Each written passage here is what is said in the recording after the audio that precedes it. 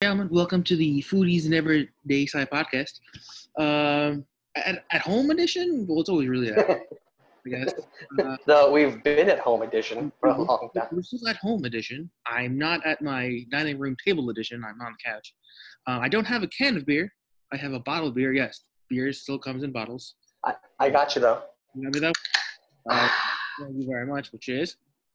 Cheers. All right. A Bronx Brew. We will get to Bronx Brewery in just.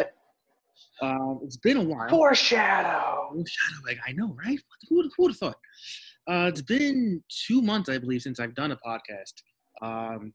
Last episode was called The Untappers. I had the beer guys on. It was me, Jimmy Bagadons, obviously, my cousin, my good friend Danny, and our good friend B from Mountain High. Obviously, we talked about a bunch of beer stuff, a bunch of shenanigans. And then it was Cinco de Mayo, then birthdays and Mother's Day and a bunch of other crazy nonsense. And then, life happened still.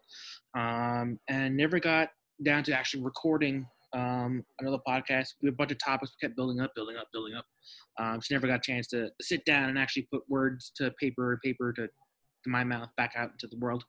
The last time you saw our good friend Gregorio here, hopefully you were watching on Facebook Live. We did the farewell to Westard. I'm not the most tech savvy person. I was trying to upload that to YouTube, so it was always in the YouTube world. I'm still working on that. But for those that did participate and those watched, thank you again for that. But since, like I said earlier, since then, nothing much has been going on. So we're gonna backtrack a bit, starting with obviously we're gonna catch up with Gregorio, and we did a podcast February called "Eating Out Racist" to Chinatown. We ate the shit out of Chinatown. Luckily for us, it was also Chinese New Year, so we saw dragon dances, a bunch of other crazy shenanigans going on in the world.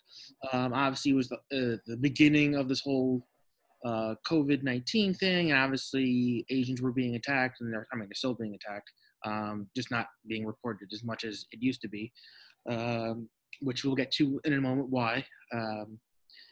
But so now it's like a follow-up, so to speak.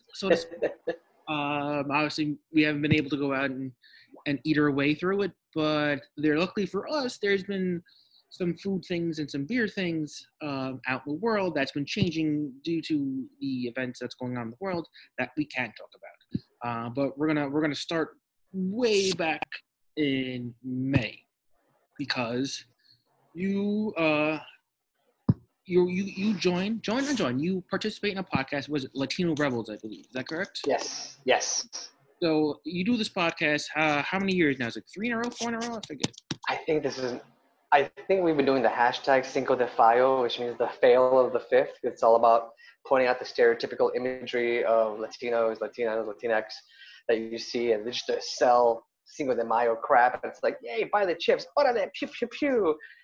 And I've been looking up the last 2 or 3 years. Julio Rivera of Latino Rebels, he invites me on, and we do a nice little podcast. He saves my tweets because I try to keep a running log like a month before Cinco de Mayo. So we talk about it. We have a lot of fun. It's a bit more lighthearted. We don't really go deep in it, and that's fine because they cover a lot of deep stuff. So I can be like a nice little fun point. Because it's like for me, laughing brains are most absorbent. If I can make you laugh, I can hit home a point. Yeah, exactly. Let's dive a little bit deeper into, obviously, because all the stuff that's going on. We had the attack against the Asians, and then obviously the ongoing fight for you is this Cinco de Fallo that goes on every year. All your friends, all your followers, we all know that it's coming. Because like a month or so, like as soon as you get that first hint of something, it's like you start posting it, and then obviously you go on the podcast, who I believe became an official news. Yes, Latino Rebels became an official news source for Google. So oftentimes if like the Google homepage, they have their verified news sources. Latino Rebels is one of them, which is pretty amazing. Yeah, imagine I need to hustle my way into that. It's like, hey. Yeah, you were a part of it. So, do you need an official Chicano to be all like doing dumb shit in New York and talking about racial food justice? Yeah. Let's dive into that real quick before we get into the bigger topics.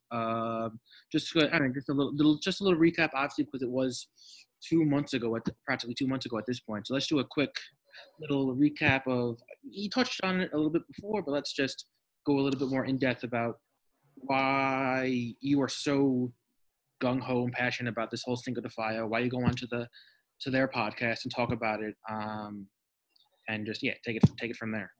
It is personal for me when you see a lot of these imageries up there.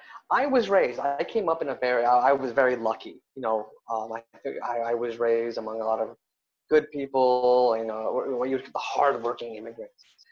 But sometimes the problem there is those kids, the first generation Americans, go to school and there's this idea of fitting in and whatnot, and you don't even know you're letting things slide, but you're the good Mexican, you're the good Uruguayan, you're the good Cuban, you're the good this, fit into this box, and it's like, hey, Greg, it's your holiday. So all these little microaggressions and stereotypes, you just think it's funny. It's all par for the course because you want to fit in, and it sticks with you because you really are that like a little lower class. That's what they're really trying to say. In order for you to fit in, let's knock you down a notch. You don't see it that way. I know I didn't see it that way. It took me getting a little older and hearing more, studying more, opening my eyes to seeing it's like, yeah, no, they don't see you as a person. They just see you as these little jokes. And I think I spent a good time, maybe up until, I'll admit it, my 30s. Some of these things just stay with you. I was joking with someone about Speedy Gonzalez, and it's like they want you to believe that he's your hero, and it's cool, show Sylvester the cat. But those things that even when you try to turn into a heroic imagery of your stereotype, people are going to use that against you. And you just got to draw the line. Whether it's, especially for a movie with Cinco de Mayo, you see all the white people wearing like the mustaches, the serapes. Our culture is not your costume. Because on that one day, yeah, we're Mexican, and the next day it's build the wall, go the fuck back home. And it hasn't changed. And so, yeah, I'm very funny and loud about it. And people are like, oh, Greg, it's not a joke. No, it's not a joke. And there are a lot of people who hear these things and they're too afraid to speak up. And so I do. And I get pushed back on it, take a joke. It's like, no, you draw the line. Because if you don't draw the line for this, you don't draw the line for other people. And so there's absolutely no reason you should go around, oh, she's Latina, she's a spicy firecracker. No, fuck you. She's just a strong woman. It's like, oh, you're Mexican, you must love beans. Fuck you, everyone loves beans. Right, yeah, that's it. It's about not letting anyone get away with these little things that debase you. Right. That's been going on for such a long time. That seems like a norm that just goes over on everyone's head. Does have this root of basic racism to it. I mean, it's or stereotypical bullshit. I mean, every culture other than, even white people. We all have some sort of stereotype to us, but I'm obviously Chinese have their own, Latins have their own, so it can get frustrating at times. I can do that up. I don't even turn that. I don't know what that was. It hurts. Message of I'm right. Click. Oh, my time is up. Thanks. Say yeah, G, take over. I'm gonna. But you're absolutely right, because it's. Oh my God, I just talked about this. Someone brought it up online, but I remember as a kid, someone said something, an Asian kid at school, and I think an employee and I'm not going to say because I can't remember the name, so I'm not going to trash someone. They're like, oh, it's like Hong Kong Phooey. Yeah, the old 70s cartoon. Yeah, it's like all these little things. And all of a sudden, people grow up, it's like, oh, it's like this. Haha, it's a cartoon. I can't even imagine. I was young. I didn't know, but I can't imagine what this kid must have felt. Right. Yeah.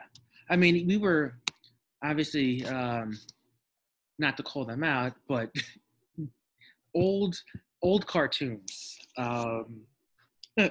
Obviously, the big giant company. I don't want to get sued, but it's their own fault because Schmarter Bros. No, the Schmarter Brothers or Isney. Looney Moons. Looney Moons. But you watch 80 and the Ramp. And it's the one cat scene, just let alone But even then, it's obviously they're Persian cats, so it's like, well, technically you're wrong, but you're sort of right. It's weird.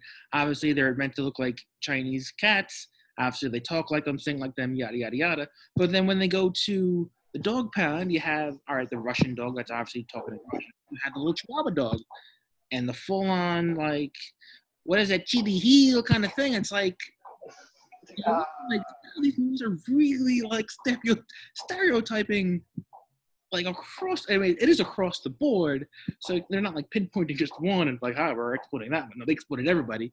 Well, it's. I mean, not to. But just, it's such a big name company that people go, oh look, we have a seat at the table. We're there. It's like, oh. And when they did the revamp of it, like the live action, I guess, with the weird. Oh God. They cut all that shit out. So yeah, it's completely it's modernized. It's a biracial couple. They got rid of all the stereotypical animal voices and whatever. It's like they changed a whole bunch of shit. I'm like, well, it's everything got hauled over, and I'm like, well, no shit, because they put something like that out the way it was originally intended, they're gonna get fucking backlashed like no other. So I mean, good for them that they obviously changed it over to update it. So they did a lot of good things, especially with the whole biracial couple, because that was obviously a new thing. Yeah, it's like it's 2010, 2020 at this point when they've thought about filming this. It happens. It's not like this weird new thing. Yeah. So I know a few things. It's like at the same time, it's like they're doing it on purpose. Like it's trying to recover or save face from the bullshit cartoonists from way back when, back in the 40s and 50s, wherever this fucking cartoon was made. And now it's like, all right, we're saying, oh, that's just the way it was. Like, oh, that's just the way grandma is and grandpa is. Like, you got to call people out in that, because it does it gets passed on. It does get passed on, because if it wasn't that way, Song of the South would actually be available. Yeah, but it's not, because people pass that stuff on. So it's like, sorry, Granddad, we're gonna call you out. Yeah, the 90-year-old racist is still. I mean, you're not gonna change his mind. He's still gonna be racist no matter what. So it's like, oh, that's just grandpa. That's just the way he is. You can still call him out in his bullshit, but you're not gonna change. Yeah, when people ask like, why do you chin check these people online? It's like, I'm not doing it for them. I'm doing it for like people who are reading this that think, oh, I can also get away with it, and someone won't say something, or someone reading it who is affected by that, and they're going, oh, no one's standing up for us. Yeah. Because you got to say something. Because they're afraid of what might happen to them. But all right, so that's quick little rant off of that. So what else? All right, so we had the Cinco de Mayo. Something else happened in between them, which I can't remember right now because I lost all my notes. Anyway, I said Mother's Day. No. Yeah, nothing. All right, I got nothing there. Coming back to me, no. So let's dive into, obviously we're fast forwarding now back to today's world of chaos. And so we have the Black Lives. So we're still in the pandemic, as you all know, as well as we're in a civil rights. I do want to say real quick on the pandemic thing. I got a feeling in our podcast or some of our like Facebook lives while we were drinking and eating out the town, we might have said it. We might have been one of the people who said, like, calm down. It's just like the flu. Go on and eat. And we were so misinformed. And I want to apologize for that. I don't apologize for the, I know who I'm pointing my finger at, because we were not informed. Like all of this information that the CDC was not allowed to tell us. Right. So I do want to say, it's like, good Lord, the way they kept some of that info from us. But I'm glad we did what we did, because the racist and the way people are like, don't eat, even like, and they not just because don't hang out with Asians, every stare, like the food, oh, it must be the dogs, they ate a bat. We had to say something. I'm glad we did. We could have said it. We might have said it. I'm sure if people want to backtrack us and find our feeds or videos or whatever, and it's like, well, you said it was just the flu, come on down, blah blah blah. Again, apologize. We're working with the information that we're working with, but the reason why we were down there was to show, at the time, since there was a lot of attacks on Asians. Asian restaurants were closing down, especially in Chinatown. Like, Pushing verbal, mental, physical. I mean, it was trifecta brutal. against people that had nothing to do with what was going on. Their business were being affected. So we took it upon ourselves to go down there, like, there's nothing to be afraid of at that point. You know, it didn't get to us yet, I believe. Not COVID did not reach us in February, or it could have been, but we don't know. Who the hell knows? Yeah, how much info they kept from us because someone was playing golf. As from we were, COVID didn't reach down, so obviously you saw us, no mask, no one was wearing masks, and we were trying to support the local business that are around there that, you know, we're losing business because, you know, I mean, Chinatown's a main tourist people. I won't say tourist trap, but it's a tourist area that needed help. I mean, we kept getting daily reports of, all right, this place is closing down, this place is closing down, this place is closing down, this person got attacked over here, now this place is closing down. Like, so we went down there to do our due diligence, show our support of the people. And we're fat asses. You know, and yeah, we're fat asses, so we wanted to eat, you know, some good food, and we did. So, yeah, as much as we apologize for, I'm gonna sort of backtrack my own stuff here. As much as I would like to apologize, and I will apologize for, I did say, you know, flu, calm down, don't worry about it, blah blah blah, it's just a flu. Oh no, sorry, not sorry. Or not sorry, kind of thing. Yeah. Yeah. And, you know, but it does lead into now with Black Lives Matter, and people demanding justice. Right. For just every goddamn day. So now, we're to now bring it back again, full circle. We're in the Black Lives Matter, obviously civil rights movement yet again. And I say yet again because if you don't understand why I'm saying yet again, not you, I know you understand. I'm talking about you. People don't understand why we're in the 18,000th round of Black Lives Matter and civil rights movement. You know, fucking read a book, read a good book, a history book. Google is free. Yeah, Google is free, but don't go to the bullshit website that. Never mind. But we are talking about Black Lives Matter. Obviously, what's going on in support of Black-owned, you know, businesses to help support them. You've been posting a lot of cookbooks that you have, I believe, or chefs that have influenced you. I know is it Michael Twitty? Is that his first name? Yeah, Michael W. Twitty wrote The Cooking Gene, which is just I'm on my third time reading through it about rediscovering the food ways of the African diaspora, especially through his life. He was just tracking where he comes from, and just brutal honesty, because it's not like people tend to talk about slavery, how like, you know, people were just hired for minimum wage. It's like, no, you say enslaved. It's not just slave owners. It's genocidal people who raped. Because a lot of the things you see coming up when he talks is how the lineage goes in between black and white, because these slave owners raped the women. Right. You didn't learn that in school. They were Thomas Jefferson didn't have a mistress. Right. Yeah. Raped a woman. You know, and it's the story is amazing because you see how the different influences. Yeah, you know, a lot of cooks, I think offhand, know the French, Acadian, Cajun, Creole, how everything blends, but he gets into like how it could have blended. Between the different ports, like which Africans got shipped to what port and what not. One of the things, just rereading it now, that really stood out to me, he says people back then had a better understanding of the countries in Africa because they knew what they wanted in their community, in their part of the state to grow. Like if you wanted good rice, you get West Africans. If you wanted this, you go Senegalese. And it was fascinating because, you know, we do have this idea in our head of what they must be like. No, it was, they knew what they wanted, and it really makes it so much more brutal. Right. Because they really just commodified people. So in terms of that intellectual knowledge of where your food comes from, where people come from, it's a great read. It's hard. It's brutal. It's in your face, and as it should be. If you, yeah. And he's just a great dude. I met him once. I've seen him talk before. He's got a great social media presence. I've seen him talk live on webinars. If you get a chance, you should follow him at The Cooking Gene or Michael Twitty on Facebook or Instagram and Twitter. He does a lot of talks. I highly recommend it. So there you go.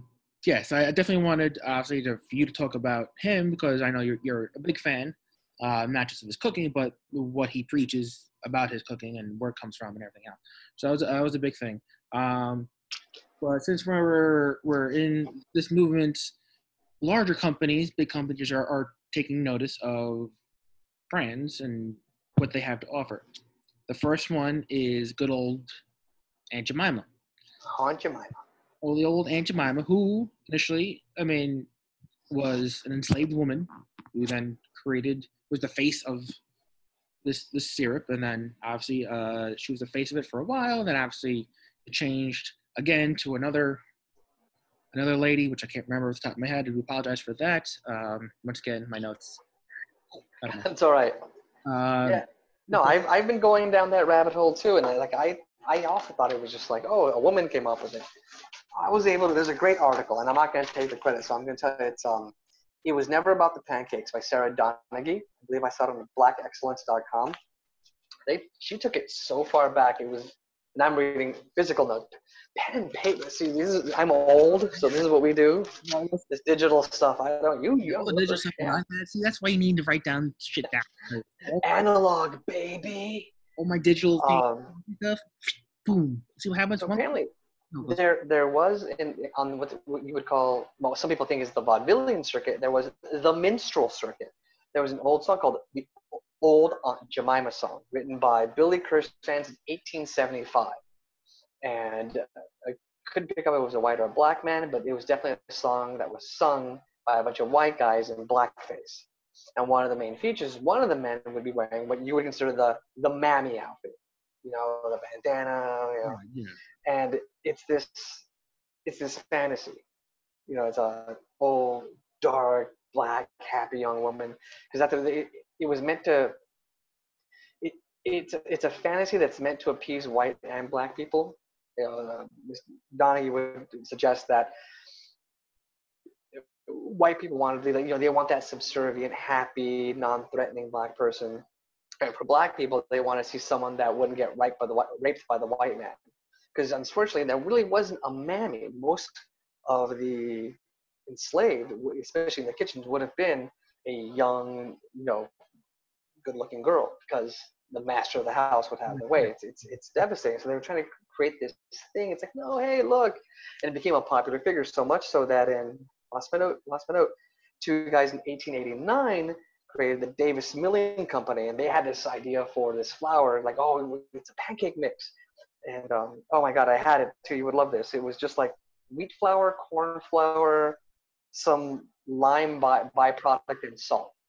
Nice. It was nothing special, but they needed that gimmick. Right, so they latched on to the mammy idea, and it flew. They're like, oh, Aunt Jemima, Miami character, and everyone just wanted this whole fetishized Southern charm thing, and it worked. In 1889, two guys tried it. They couldn't do anything with it. 1890, they sold it to the Davis Milling Company. They hired a woman named, Nancy Green in 1834. And she was an enslaved woman. 1863 was the Emancipation Proclamation. They're like, oh my God, you would fit this character. She was a domestic servant.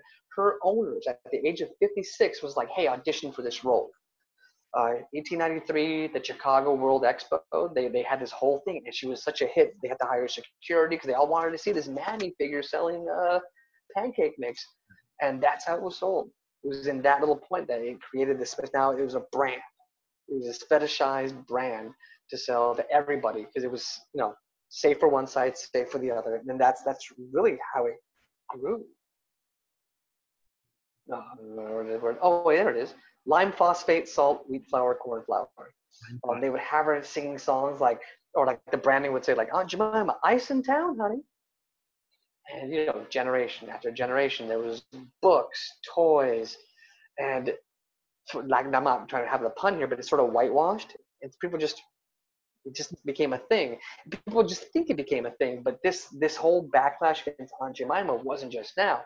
It's cyclical. It happened in the civil rights movement, 70s, 80s, 90s. I remember in the 90s and early 2000s hearing it, and it's just syrup. Yeah. So And this is when I wasn't being offended by all the shit that microaggressions against me. yeah, Because if it doesn't happen to you, which is unfortunately the problem, if people think that's a privilege, and that's a privilege I had as a kid. If you don't think it happens to you, but these were like, that's really how a lot of that came from. Anyway, there was a second actress. I'm horrible too. I think her last name was Thompson. I didn't write it down. I'm a horrible human being. But that's how they pitched it. They always have people playing a character.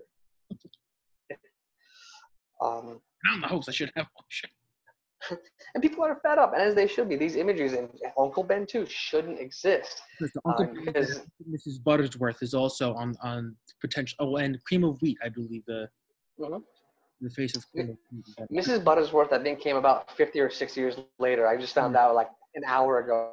But yeah, it was Zoom calling with someone else. Was rebranding. The other one sort of like, all right, you know, Uncle Ben was going to be next, because that's probably has some deep-seated racial background of crap. And I would think I was able to see it much more clear. And again, this is horrible of me not being a better journalist or someone who's trying to get more information out. But someone on NPR had a great article about that show with Padma Lakshmi called Taste of the Nation or Taste of a Nation. Yeah. It's all about like a lot of these traveling food shows try and make immigrants or, you know, non-white people look good. And it always boils down to the food. And it's like, and we hear this a lot as cooks. Treat them nice. They cook your food, or they press your clothes, or they do that. You order takeout, don't you? Like, gosh, appreciate them. It's like, I think, you know, I see that. I think I could say, it's like, hey, chill out. These people cook your food. You know, my mom was a maid. It's like, do I want to see my mom as others see her as just a maid? Do I want to see like people in our communities seen as just cooks? And sometimes I think that's what these shows do, and that's what these imageries do. You know, and it does get worse. You know, we're pussyfooting here.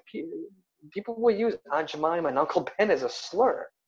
So so it's like, you know what? Yeah, let's get rid of the imagery. There's so much, you know, and that's not going to end racism.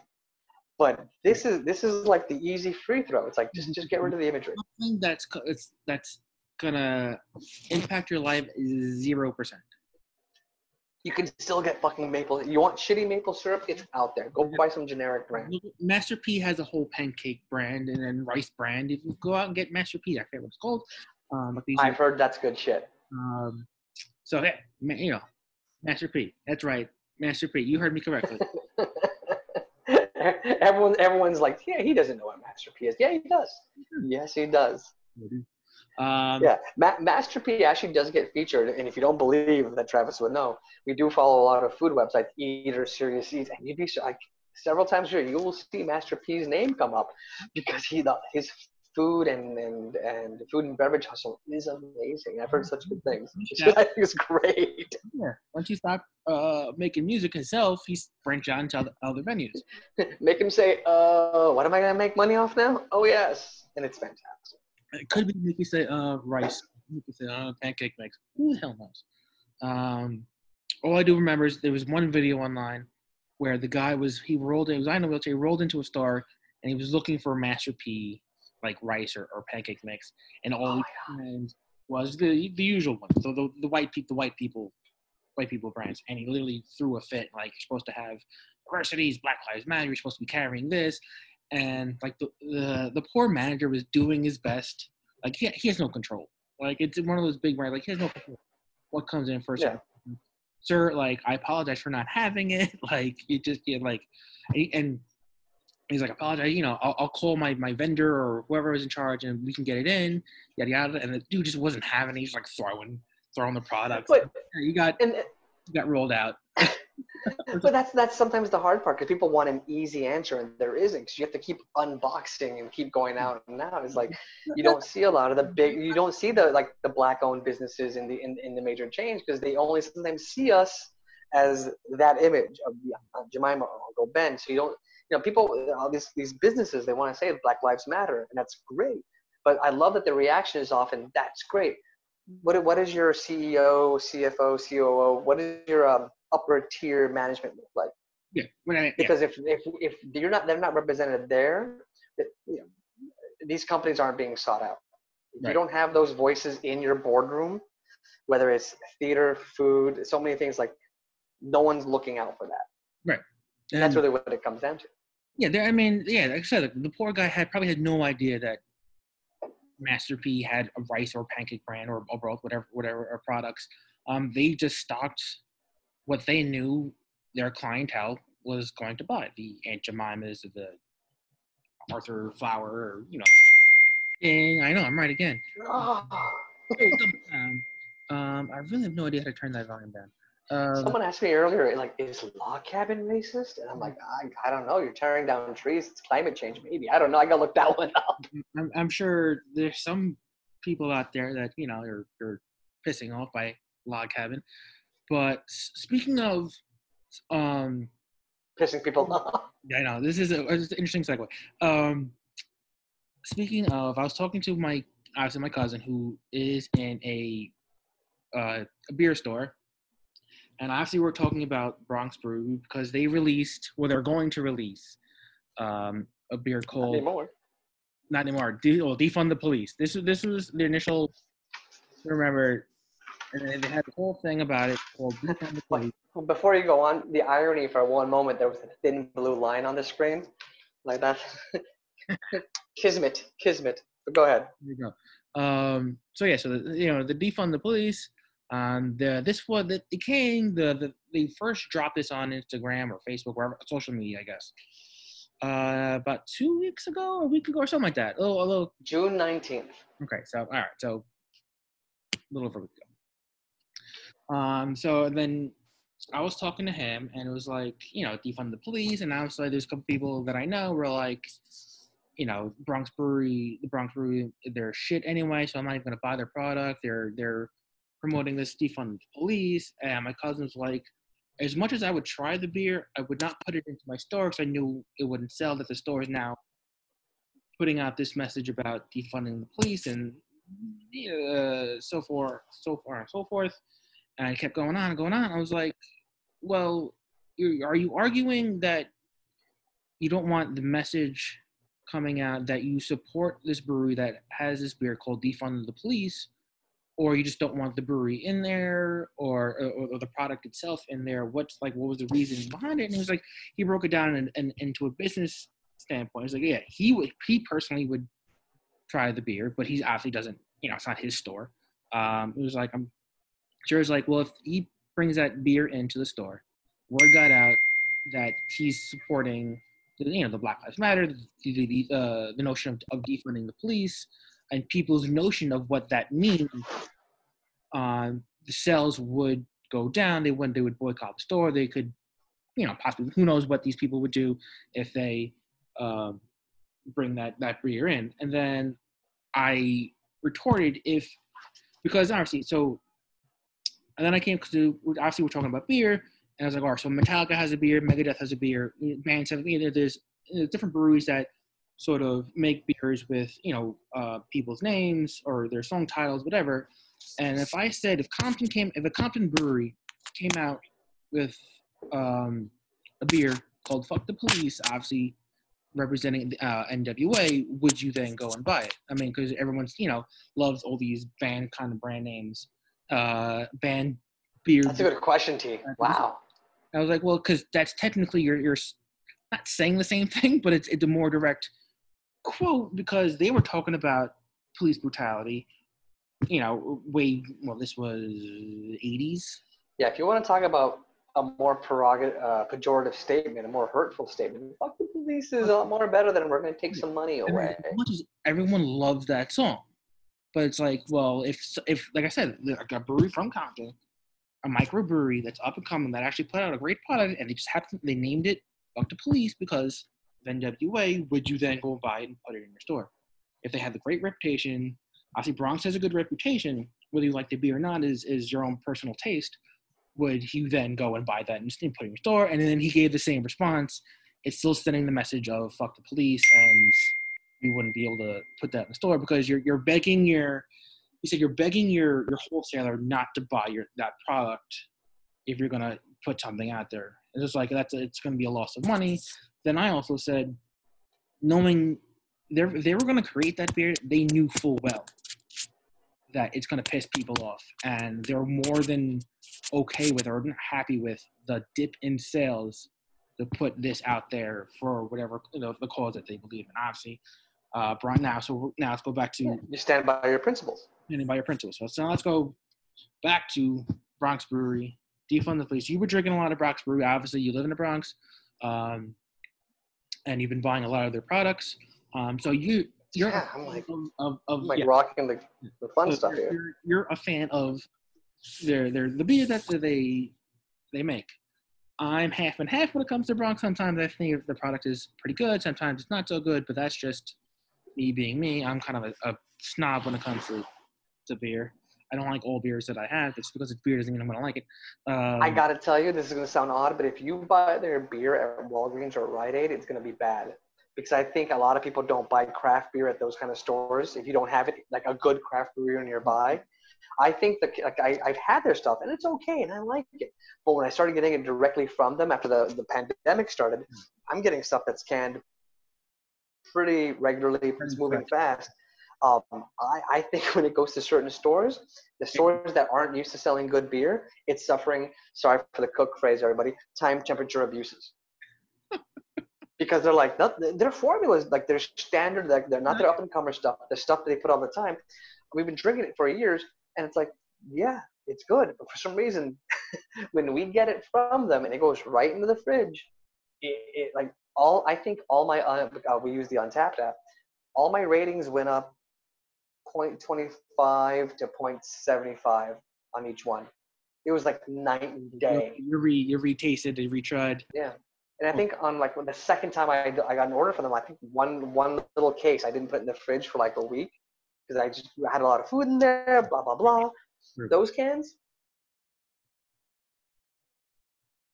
because they were just like, they were just sitting out at 70 to 80 degrees. I'm like, They weren't you weren't holding them in the dark, cool place. You were in a exactly. And so it's like, and you don't have to put once you buy the beer, you don't have to instantly throw it in the fridge. Yeah, you can put it and store it, and because I have several cases of beer in my closet, but it's in a closet. It's in a dark, cool place. It's away from the sunlight or whatever. I literally have no room in my closet because it's predominantly taken up by a shit ton of beer. But you want me to wear a suit? Nah, this is my beer closet. I don't have room. Some of my clothes out to put the beer in. Yeah. So I didn't want to make light of the situation, but it is one of those from a pure taste point of view over the last 3-4 months. Time has no meaning. Time has yeah. But yeah, I do drink them. They've been nothing but amazing. They put that post out June 19th, and a lot of stats. For especially since this pandemic, I'm falling into my couch, so I apologize for me constantly moving around. There's my foot. So, I don't want to see that. keep that down. No. There we go. This is my head. But yeah, so you've been obviously an advocate about Bronx Brewery, obviously with Black Lives Matter. So it's kind of a combo action for you because you are an activist with everything going on. You've been more vocal than most of my friends that I know. I mean, they are vocal and they are doing their part, but obviously I've known you more advocate about everything that pops up. You've gotten into Twitter wars and Facebook wars and a bunch of other wars. Verbiage of your fights. But since this is like a combo action for you, since you do actually like the brewery, obviously, defund the police is a strong message to put on their can.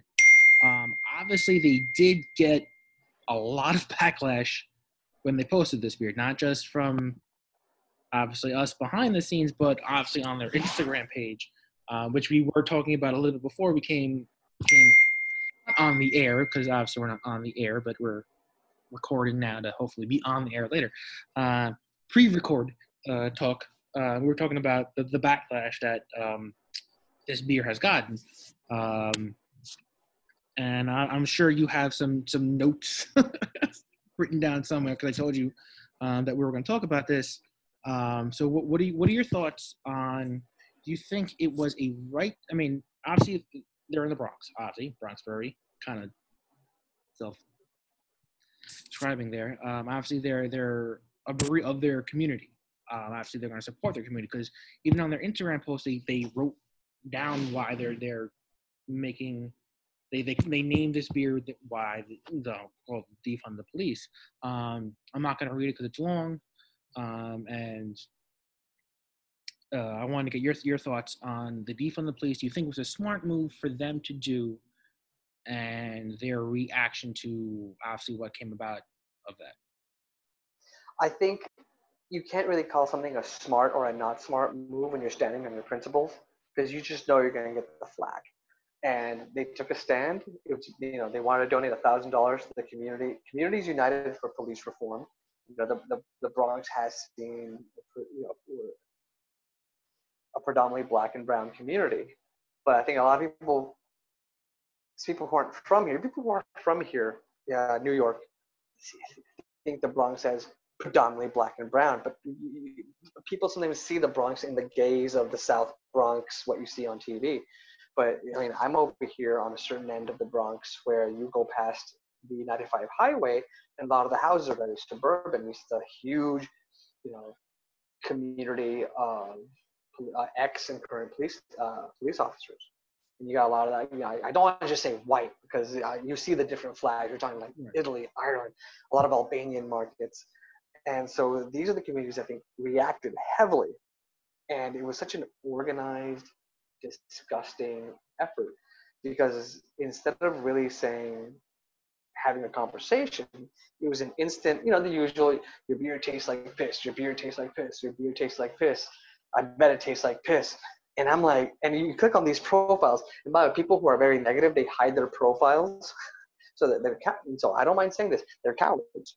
The few people who did have a few things, you can see that it was geared towards, I'd say, personal opinion, 75%, 80% ex-employees, former cops, because you see the certain logos or whatnot, thin blue line, certain Nordic imagery, which has been tied to white supremacy, but unfortunately a lot of cops use. Not saying all cops are white supremacists, but when you do the work on some of the logos that are used, it's like, and it's all they had time to do. And it's like they're not talking about the issues. And some of the things they talked about, how our communities are, it's a what is it, school to prison pipeline, how most people arrested or frisked for drugs are black and brown. In immediate, like, no, you lie, black and brown people are lazy. Yeah, sure, next time you need help, don't call the cops, you're gonna get raped, you're gonna get looted. And it's like, we're sorry we're taking away your idea of hero worship here, but we didn't say take away the cops. We're just saying defund, because $5 to $6 billion budget just the NYPD alone, and special education gets cut here. Education, infrastructure. It's like, I used to live in a town called Harrison up in Westchester, and they would have heavily armored vehicles. And it's a very white, suburban, quiet town. They didn't, they didn't need a sound cannon. And I think that's really what it comes down to. It's like a lot of that money can go back into the community for education, infrastructure, mental illness. And that all makes sense. There's a lot of unpacking. There's no easy answer, an easy way to describe that. But because of that, people just want to react, you're wrong. And, it's just that the minorities do crime. Chicago, that's the big thing. They always want to bring up Chicago. What about the deaths in Chicago? They never want to unpack the whole fact that the gun laws around Chicago and Illinois are lax.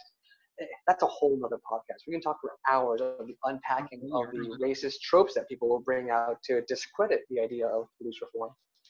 But the thing that really is disturbing, this coordinated effort to attack the Bronx Brewery, that on the 24th, they said, we're not going to make this beer because, and I'm not saying they're chicken shit, but I was just really disappointed because they had to say it.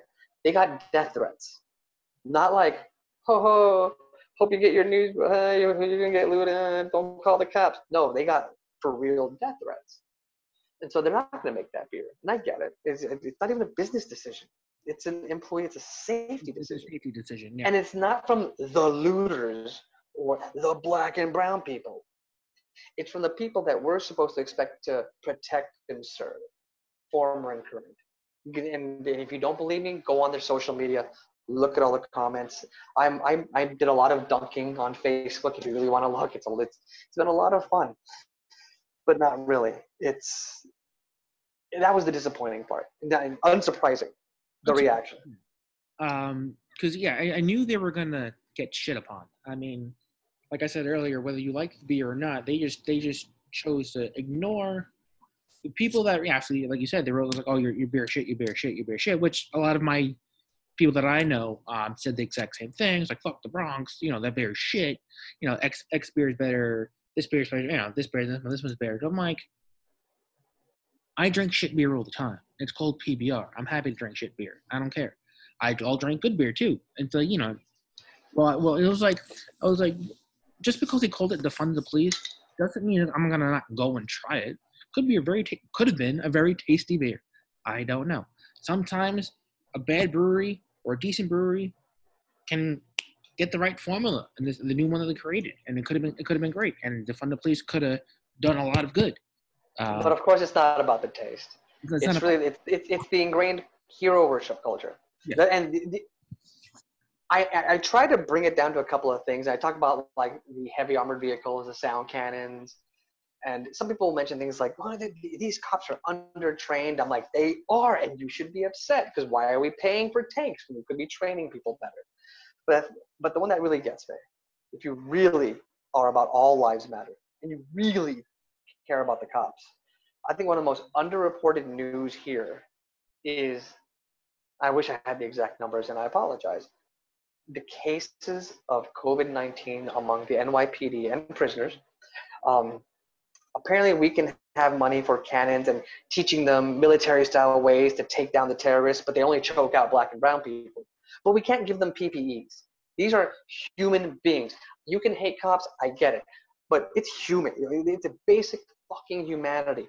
Cops have died from the coronavirus because we couldn't give them fucking PPEs. But here, drive this cool Dodge heavily armored vehicle that, or the plain clothes officers drive the cars that have no labels. Those are all cool and smart, and we're going to terrify everyone. But God forbid we treat them with enough respect to help them not get sick. And we didn't. Yeah. That organization. Yeah. People's notion of what defund the police actually means is stop giving them all their money, get rid of the police, and let everyone just live in a world of no law. Like we're back in the Wild West or some shit. That's not what defund the police means. Is just they're getting a shit ton of money. We just want to take some of that money. And we're not saying do not give them any more money. We're just saying here's a big pie. You like a pie of money. We're gonna take this a little bit, give it to over here, take that a bit, and give it to over there. Give this a bit, give it to over them. You should have how all the cops in the schools. How many school shootings have they stopped? There.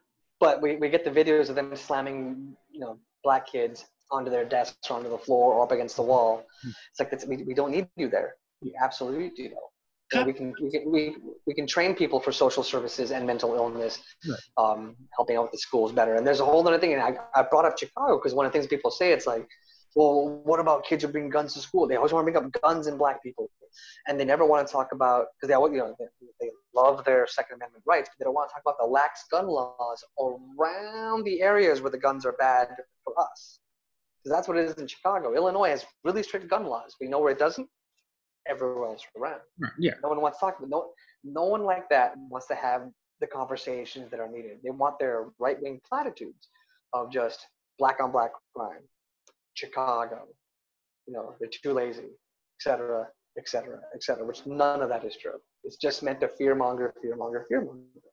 And it's heartbreaking that you would threaten the lives of people who work at a brewery because your idea of the status quo hero worship was threatened.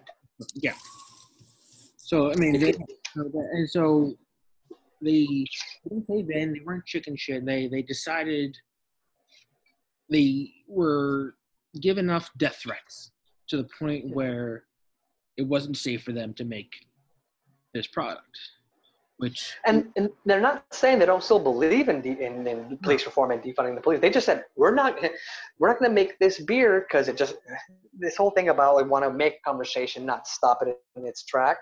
But all the things they said before about the horrible crime statistics that are caused by redlining and school to prison pipeline and how we're over policed and we're only, I give you another example. Crack epidemic. We threw so many, and weed, so many black and brown people in jail. But as soon as white people and heroin happened, oh dear God, treatment. Where was all this in the 80s and 90s? That's that point of view, but no one wants to unpack that because it's so easy to be racist, I guess. And then it's so easy to be racist when you have the power. And that's what they don't want. They want to maintain that status quo. Flip shit. Just, Travis like, Greg got serious. What the hell? You took it out of my head for a second. I'm like, what the hell? How do I respond to that? It's hard. And it should be hard. And that's okay if you don't have a response. It's like, that's a lot to drop. And then the next day you're going to go, holy fuck. And then you're going to read something and go, holy fuck. And you're going to have a laugh about it because we talked about it. And then holy fuck the next day. Like, that's how this is how the work happens. Yeah. And it sucks because I had a lot of different talking points on the subject, obviously, because I use technology. It all went downhill because, I click a couple of buttons and all shit goes away. It is what it is. But they are, which is weird because they're also, they created, is that the beer that you're drinking now? Is that the Pride beer? Yeah, this was the Pride beer, Some Like It Hot. I actually saw a great webinar with one of the owners, Brandon. I forget his last name. Sorry, Brandon. But their lead bartender, I'm saying this right? Yeah, Christine Correa. I'm going to say they because I'm not sure if I'm pronouncing right. But she is out and proud, and she gave such a great talk about how she designed this. But just making, I love how she said it. She wanted to create a beer that you can just make a day of it. Because there are so many people in the LGBT community, non-binary, how they express themselves. I feel they just can't be out there. Like, no, I just wanted to make something that you can just make a day of it. And we take that for granted, that you and I can just go and have a hoppy Vienna lager, make a day of it. No one's going to look at us differently. Well, they're going to look at us differently sometimes because we're knuckleheads. But we're accepted. Right. People, she had gay, lesbian, non-binary, trans. A lot of the imagery on here is really powerful because I'm sure people like this don't see themselves on stuff like this. Right. And that's why they created it. You want to talk about diversity, equity, and inclusivity. This is it right here. Yeah. It tastes good. It's crushable. I told them it reminds me of, and I don't really like lagers, but it reminds me of happy lager times playing Flip Cup at beer gardens. So that's perfect. Yeah, make a day of it. That's what it is. Make a day of it. But here's the thing. Obviously, there's a lot of people that do not understand that way of lifestyle. And it's like, and Rossi Bronx came out with this beer and they didn't get as much backlash, knowing full well this is supporting the LGBTQ community. And now you have, I'm wondering if they came out, if they still created the fund, if they called it Black Lives Matter, do you think they would still have the same backlash they got if it called that instead of the Fund the Police? I think the backlash would be there. It wouldn't be this severe because you didn't offend. It's the hero worship, and that's what I always go down to because they always want to talk about like you have to respect, obey. The other disgusting thing, I think it was on the 19th. By the 20th, I think by the next day, people were bringing up 9/11. I'm like, whoa. You don't think we don't respect the people who lost their lives that day and rushed in there? It's like and if I don't want me to be blunt, but that's your job and going above and beyond it. But that doesn't mean you get carte blanche to take money away from education, infrastructure, and then they just beat the crap out of black and brown people. Right. Yeah. Like these are two separate notions, but they want, again, that's using another object to codify their status quo, their hero worship. And I'm not even from here, bro. I can't even, and some people commented like that. People who were here when it happened, who are native New Yorkers. Just an absolutely disgusting thing to bring up. It's like, okay, we're going to stop now because you brought up 9/11. Okay, carte blanche, do whatever you want. Sure. It's like that. We all knew where we were that day. That's always going to stand with us. Right. But I would say in the last 2 to 5 years, there's a lot of pushback against politicians or anyone using 9/11 for these kind of narratives to push their own agenda. So it's like, now you're just being disrespectful. No. Yeah, that's two totally different issues. I mean, that's. But yeah, I think if they had a Yeah, I'm not gonna get into the whole 9/11 thing. Whew, yeah, sorry. Yeah, But I think if they had if they had just said maybe just a Black Lives Matter, I think that would have been okay, because yeah, I think that's what it comes down to. Especially when you see the comments and who's writing the comments. People, I don't know how else to put it in a classy way, but people were butthurt. Yeah. At the end of the day, and they'd rather let that motivate them as opposed to maybe making real change. Going back to the whole, I mean, this is what you call full circle here. Going back to the comment I made with Aunt Jemima is that it was such backlash over something that's going to impact their lives 0%. Like, who gives a shit if they're going to call their beer, defund the police, and they're going to put their money into for good use, the sales of that money into good use, into probably a community you don't even belong to. So it has zero effect on you, and yet you have this strong reaction to something that has nothing to do with you. Was so shocking. And I'm like, I was talking to my friends who had, I was like, oh, Bronx is shit. How can they, I mean, I'm not, to fund the police. I'm like, I just asked them, like, how does this affect you? And they're like, it doesn't. And I was like, so why do you care? And they were like, and they just ...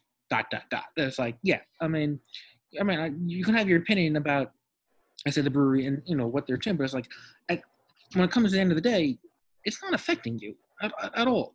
You don't have to buy the beer. They don't care if you don't buy their beer. The people that want to buy the beer will buy their beer.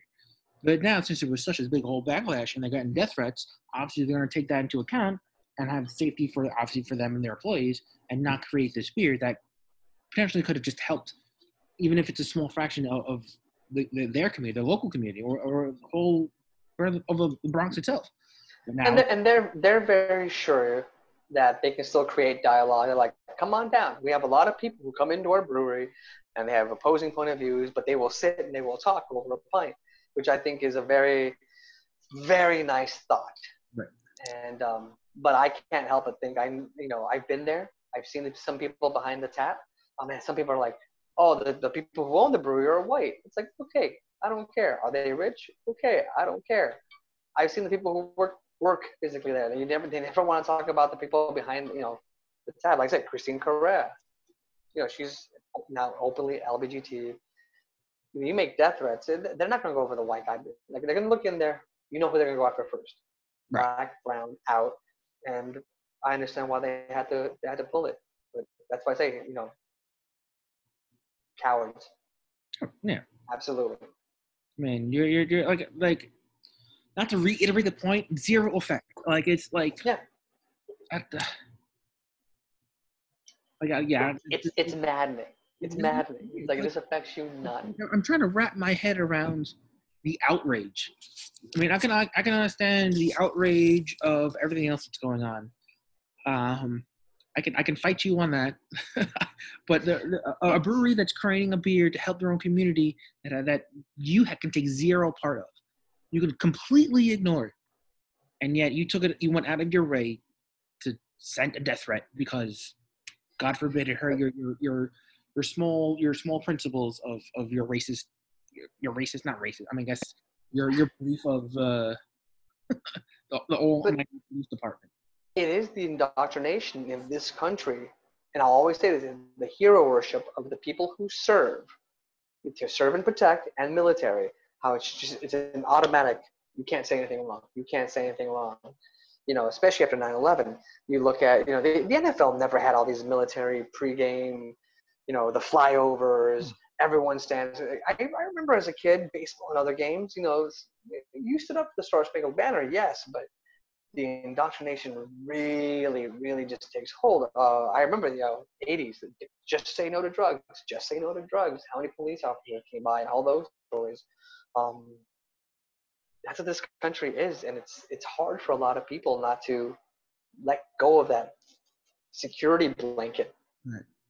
Yeah, I mean, they're good cops and they're really bad cops. I mean, A bad cop is a really bad cop. There's no either you're good or you're really bad. There's no. Yeah, and remember, it's not the saying isn't just like, oh, it's just a couple of bad apples. No. It's a couple of bad apples spoils the barrel. Yeah, or the orchard. Or the orchard, yeah. So, but that's gonna be the hard part. Is it's not blue lives matter. It's a job. It's not all jobs matter. Yeah. So you have to humanize this aspect, which is why I say it's like I do want to defund the police, and I hope and by the way, 1 billion out of 6 billion, they still have 5 billion. We're talking the NYPD budget. Hey, restructure that. Really train the fuck out of the cops. Yeah. Because some of the arguments I hear is like the rookies don't get paid enough. They don't get trained well. And this is the argument over don't defund, don't reform. Like, shouldn't you want reform then? Don't you care about these people who decided I do want to protect and serve? But you know what they really want to say is keep everything the same. You don't get the tank, you get better education and training for your cops. Take that money away from get rid of the tank fund and put it into the like it's just you're moving around. It's like I saw one online, I think it was Facebook. I forget who posted up. It was like a big giant ass fucking sundae. And it was small little Ben & Jerry's. But yeah, it was small little cups around. It was like, here's a big thing, and it's just like a scoop, and every little cup was like labeled something else, whatever. And it's like scoop here, a scoop there, a scoop there, and a scoop there. It's like we're not taking away the entire sundae. We're just taking a little bit so we can help this little thing, or this there, or this over here. It's like we'll post it. Yeah. That's what it really comes down to. So I'm all about. I love the idea that we have a system of law enforcement that's for everyone. That's such a great idea. Well, let's make it for everyone. Make for everyone, yeah. Like it's and then and then you start going to George Floyd, Breonna Taylor, Sandra Bland. It sucks. I just can't just rattle off names. I can't imagine what it must be like for someone to live this always, and there's too many. But the latest kid, the 14-year-old, the Elijah, they always say it's like, oh, the guy who violin kittens. It's like, no, I don't care how good the person is. No black person should just be killed by a cop. Right. But the police department in Aurora, Colorado, shoots this kid. I mean, not shoots. I'm sorry. I think they pinned him and they pumped him full of ketamine and he died. Yeah. Nothing.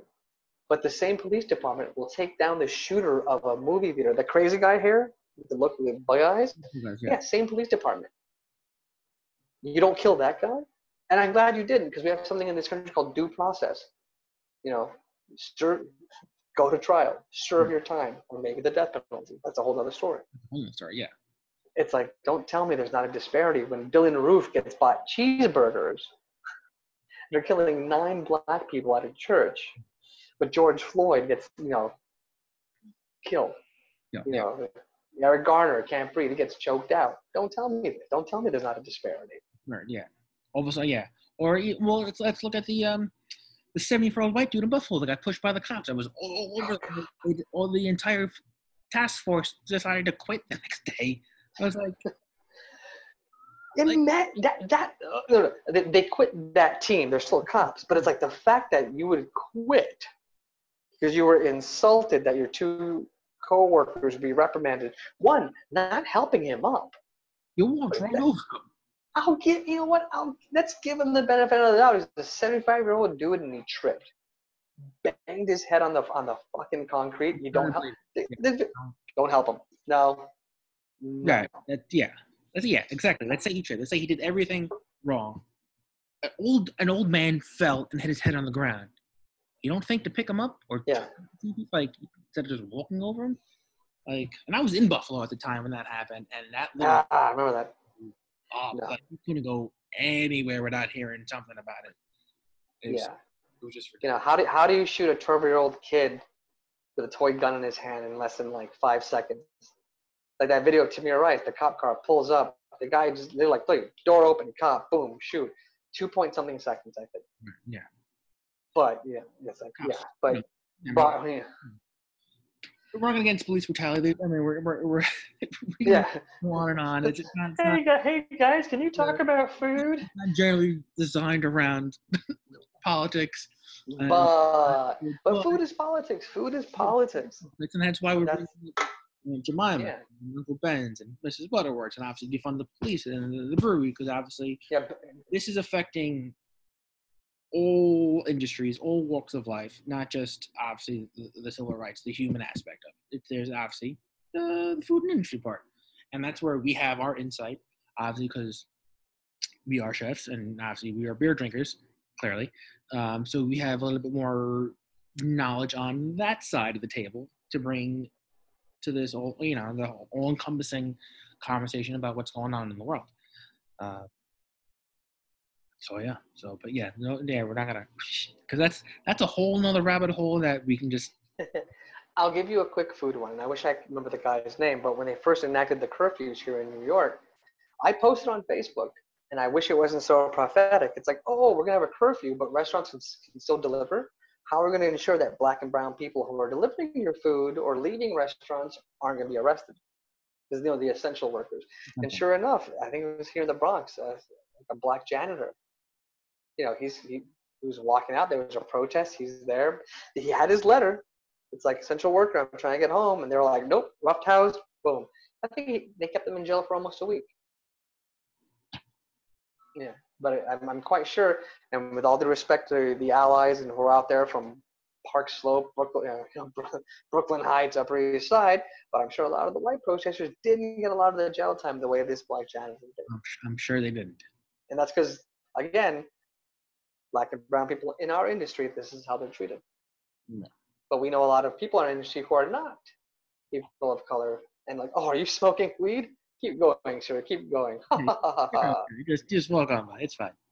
Yeah. Oh, I was like, there's fireworks going off. I am surprised I haven't heard any. It's been going on since 9 o'clock. Now it's like it's in rapid succession. I'd go over and take a look.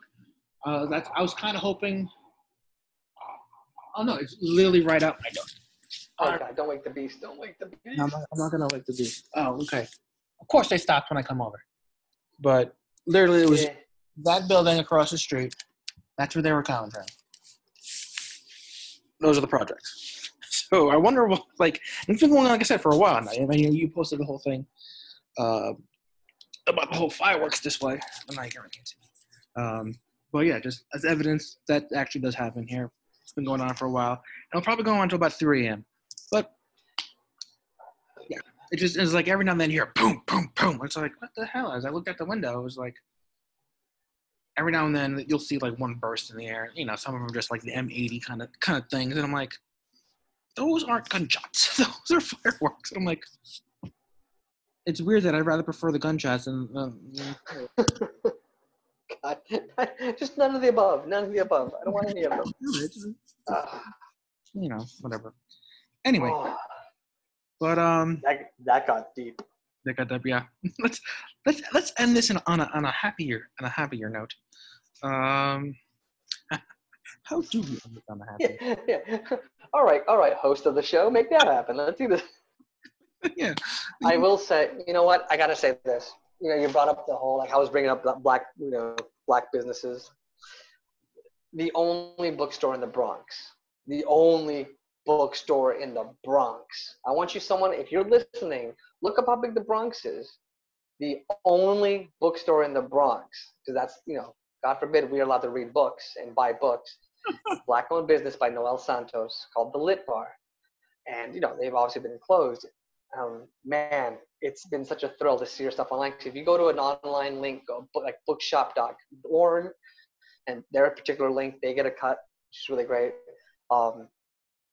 They got a huge uptick. I'm not taking no credit. I've had a few people tell me they ordered from the Lit Bar, and God bless you all. Thank you so much. But people are listening. And let me tell you, if you're buying black-owned, brown-owned, it doesn't mean cheap. Okay?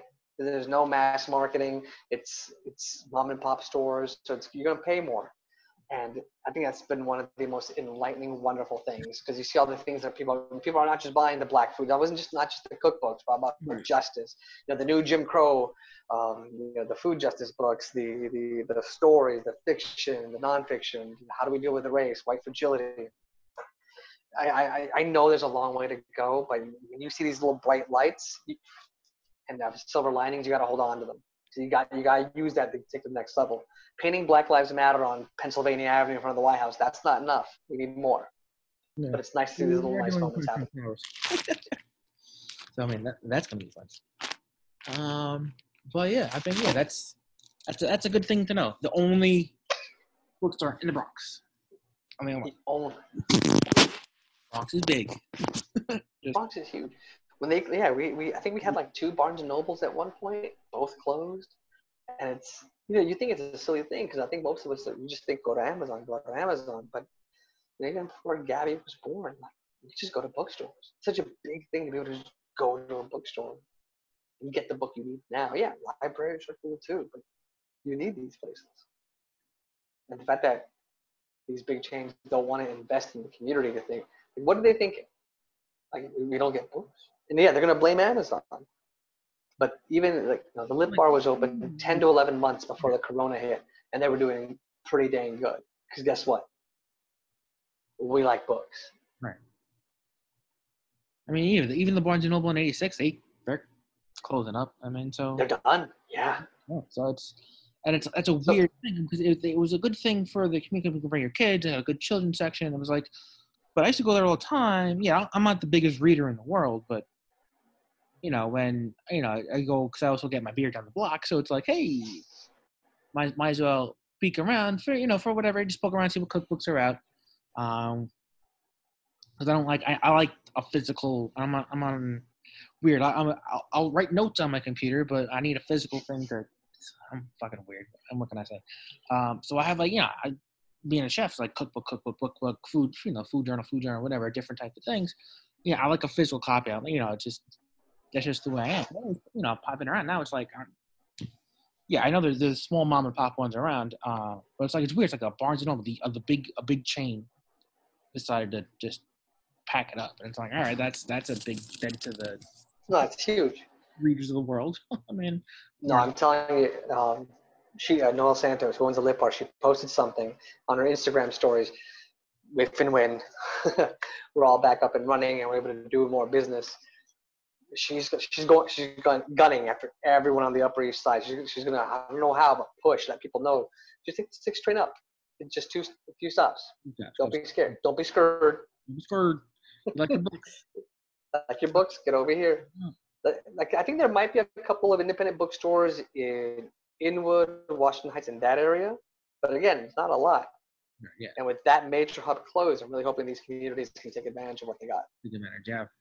Because that'd be definitely because you need something to keep alive once this thing gets back and running. So we'll see. But let's end on one more. I got one more topic. It actually finally came up to me. Obviously, food industry, that's our world. Obviously, restaurants are, they're all struggling. And one of the ways, I get creative in which how to, try to stay alive, keep some sort of cash flow coming in. The availability of takeout alcoholic beverages. The to-go cocktails. Obviously, they're obviously before this that really didn't exist. Unless you bought it, you bought the 6-pack or whatever, and you walked out and went home. But restaurants now are being able to sell that just to have some sort of cash flow. Do you and I always thought that would become the new normal, just because obviously the restaurant industry is hurting, and that's the only way they can try to recuperate some sort of money, cash flow. Yeah, cash flow investment that they lost, obviously, for these past 3 months that are continuing going on.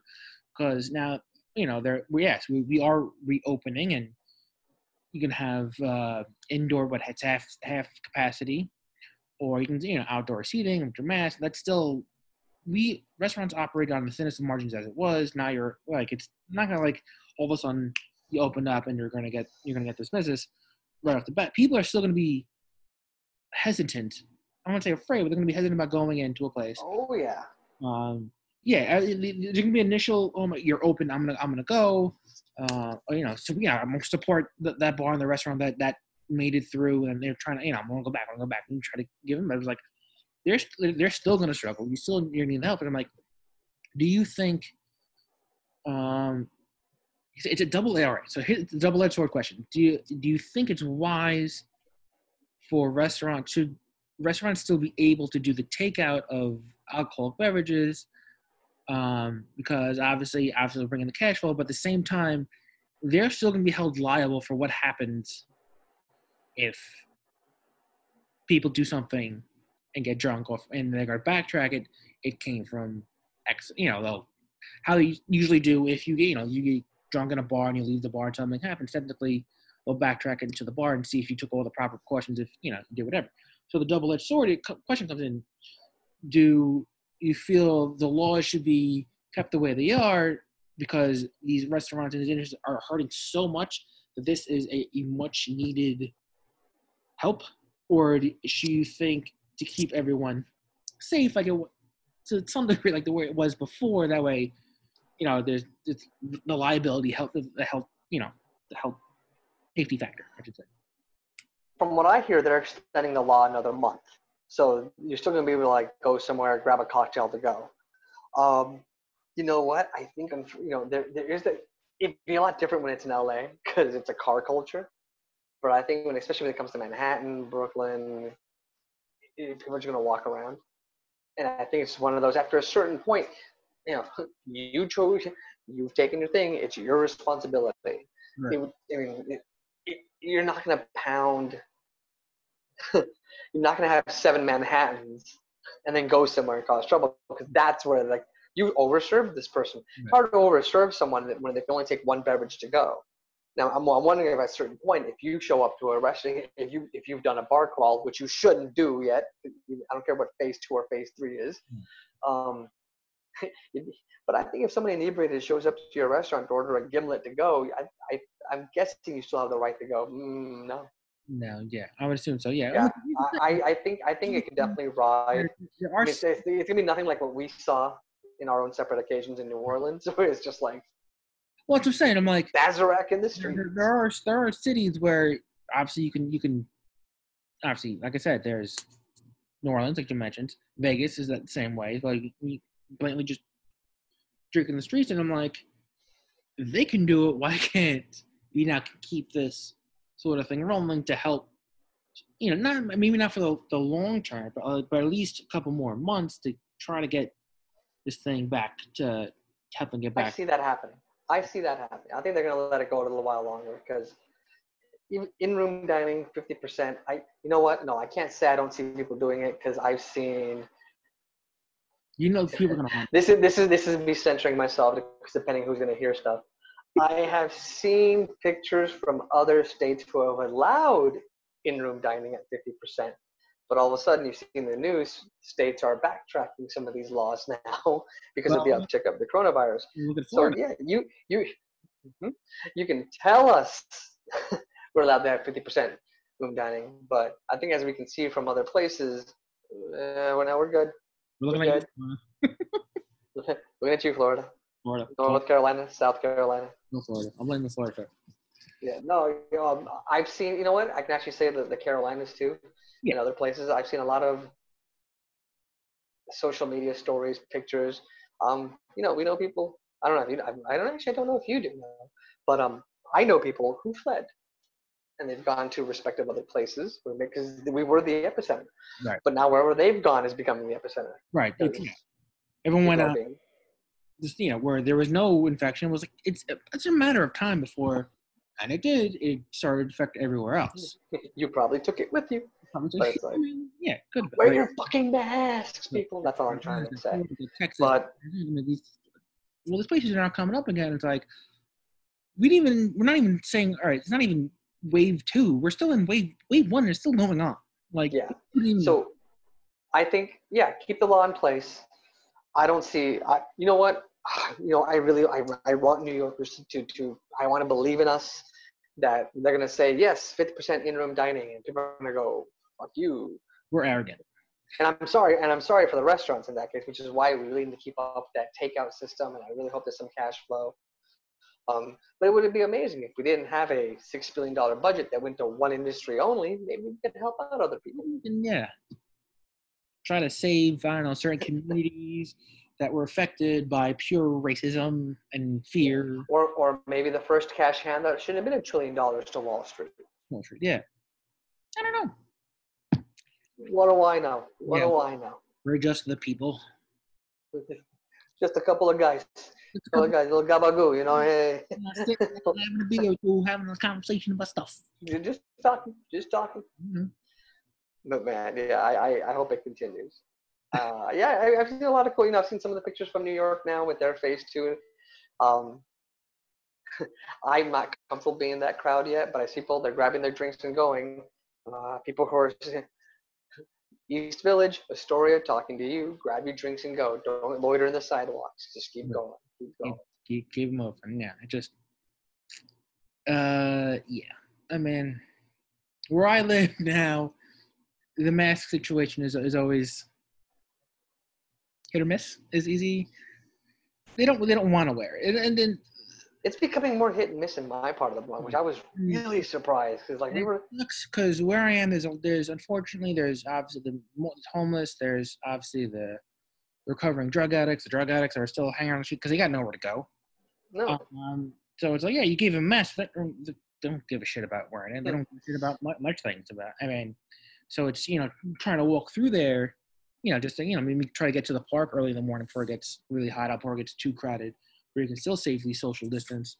You still got to walk through a whole bunch of people, which is, and then they're who they are. I mean, it's unfortunate that they're stuck in. We don't invest in places to take care of people. Yeah. So it's kind of hard. So it's kind of one of those. It's a catch-22. Especially when Aaron's like, oh yeah, wear your mask. I'm like, hey, you don't even care about half of these people that are here. If you cared about them, you would change the situation. You have abandoned buildings left and right.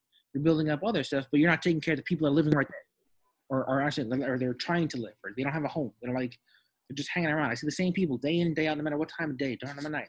They're always there. I remember seeing a post. Someone was sharing a post by some right-wing person. So they were saying it's like Black Lives Matter wants to take all the white people's land. And I'm like, that's funny because that's what white people have done historically. And someone was like, well, that doesn't happen now. And I want to remind everybody, if you don't know how New York works, money was set aside to create Section 8 housing for people, lower class. Yeah. And what happened is that money got diverted to the west side, and now we have something called the Hudson Yards, full of restaurants for rich people, shopping for rich people, and the High Line got renovated. But all that money that was supposed to be for housing there got turned into a rich people's playground. There was money to help people, and what happened? It got diverted. So, it still happens. Still happens. And we need to stop that. Yeah. But yes. So, like I said, we're just two guys having a conversation. Just talking. All right, but yeah, let's end this bad boy. Obviously, if you want to follow, give out if you want to. Obviously, where people can find you and help support your battles, or whatever you want to say to them. If they want you to follow, yourself, to help be more educated on certain things, I guess, or whatever, or follow you in your crusade as you do. Well, when this goes up, we'll make sure to tag everything because my profile is public on Facebook, so please feel free to follow me here via you'll see me the tags and whatnot. Twitter and Instagram, I'm at Gregorio Eats. It's harder to go long form there for me, so I usually do a lot of retweeting or fun food pictures. It's fun. Like I say, I live in that intersection between food, justice, family, and humor. But connect with me there. I don't mind talking. I do not. People want me to be civil, but when it comes to certain points, Robert's rules of order and civility goes out the window, because I don't like playing devil's advocate because you're advocating for the devil. I don't mind if you want to have an argument with me about whether pineapple goes on pizza. That's an opinion. Racism and people's rights. I'm not going to be proper. I'm going to dunk on you. There's no point in having two different points of view. Obviously, I'd say I'm all anti-Black Lives Matter. Obviously, I'm gonna have there has to be a civility. If you're gonna come into it, just attack him. And I'm from what I know of you and what I've seen from posts and everything, there's gonna be a clash and you're going to lose. I'm gonna make you cry. Yeah, I'm gonna make you cry.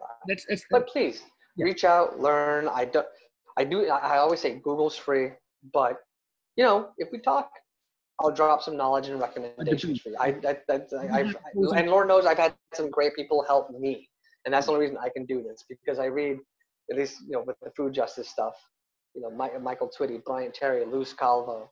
There's just I'm writing a book now called Sister Vegan. It's a Black queer book and their life in veganism, but it all goes back to foodways. This is how I understand. I know so many people that can read much more intelligent things than I can and process it, but this is how I process it. It's food and healing. If you're into that, head my way. I don't mind talking. That's right. There you go. So what is happening? My humidity in the hair. Something about having the hair. I have to go.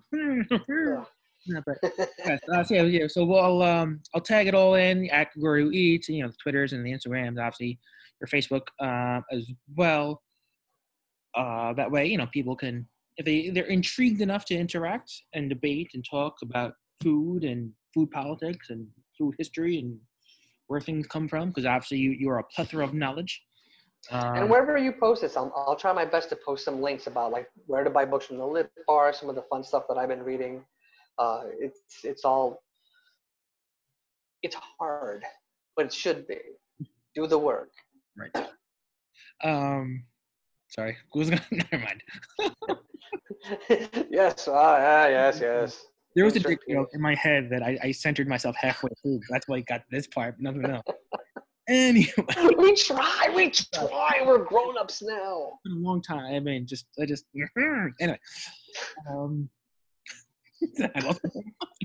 Well, there we go, ladies and gentlemen. You made it this far. We made it this far. We made it this far with one blatant dick joke that I centered myself halfway through, which is shocking because I just blatantly just say it right out of that. Not like you to pull out. Yeah, I should just close this right now. Just walk away. That's the ending. But, dick jokes are us. Here we go. Anyway,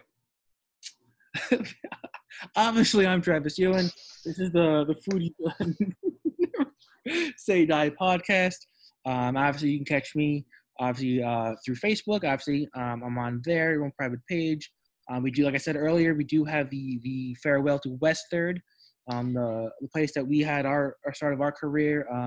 It was obviously me, Gregorio, and our good friend and manager, Erica Temchin. She was on there. It's about a little less than 2 hours long. If you have time, sit, or go back and forth. We talk about how we started, the people we wanted to thank, a couple of stories, little fun times that we had there. And obviously shenanigans, we drank, we have a good time. You can find me, like I said, I'm not on Twitter yet. I have Twitter, I just don't use it. That's fine.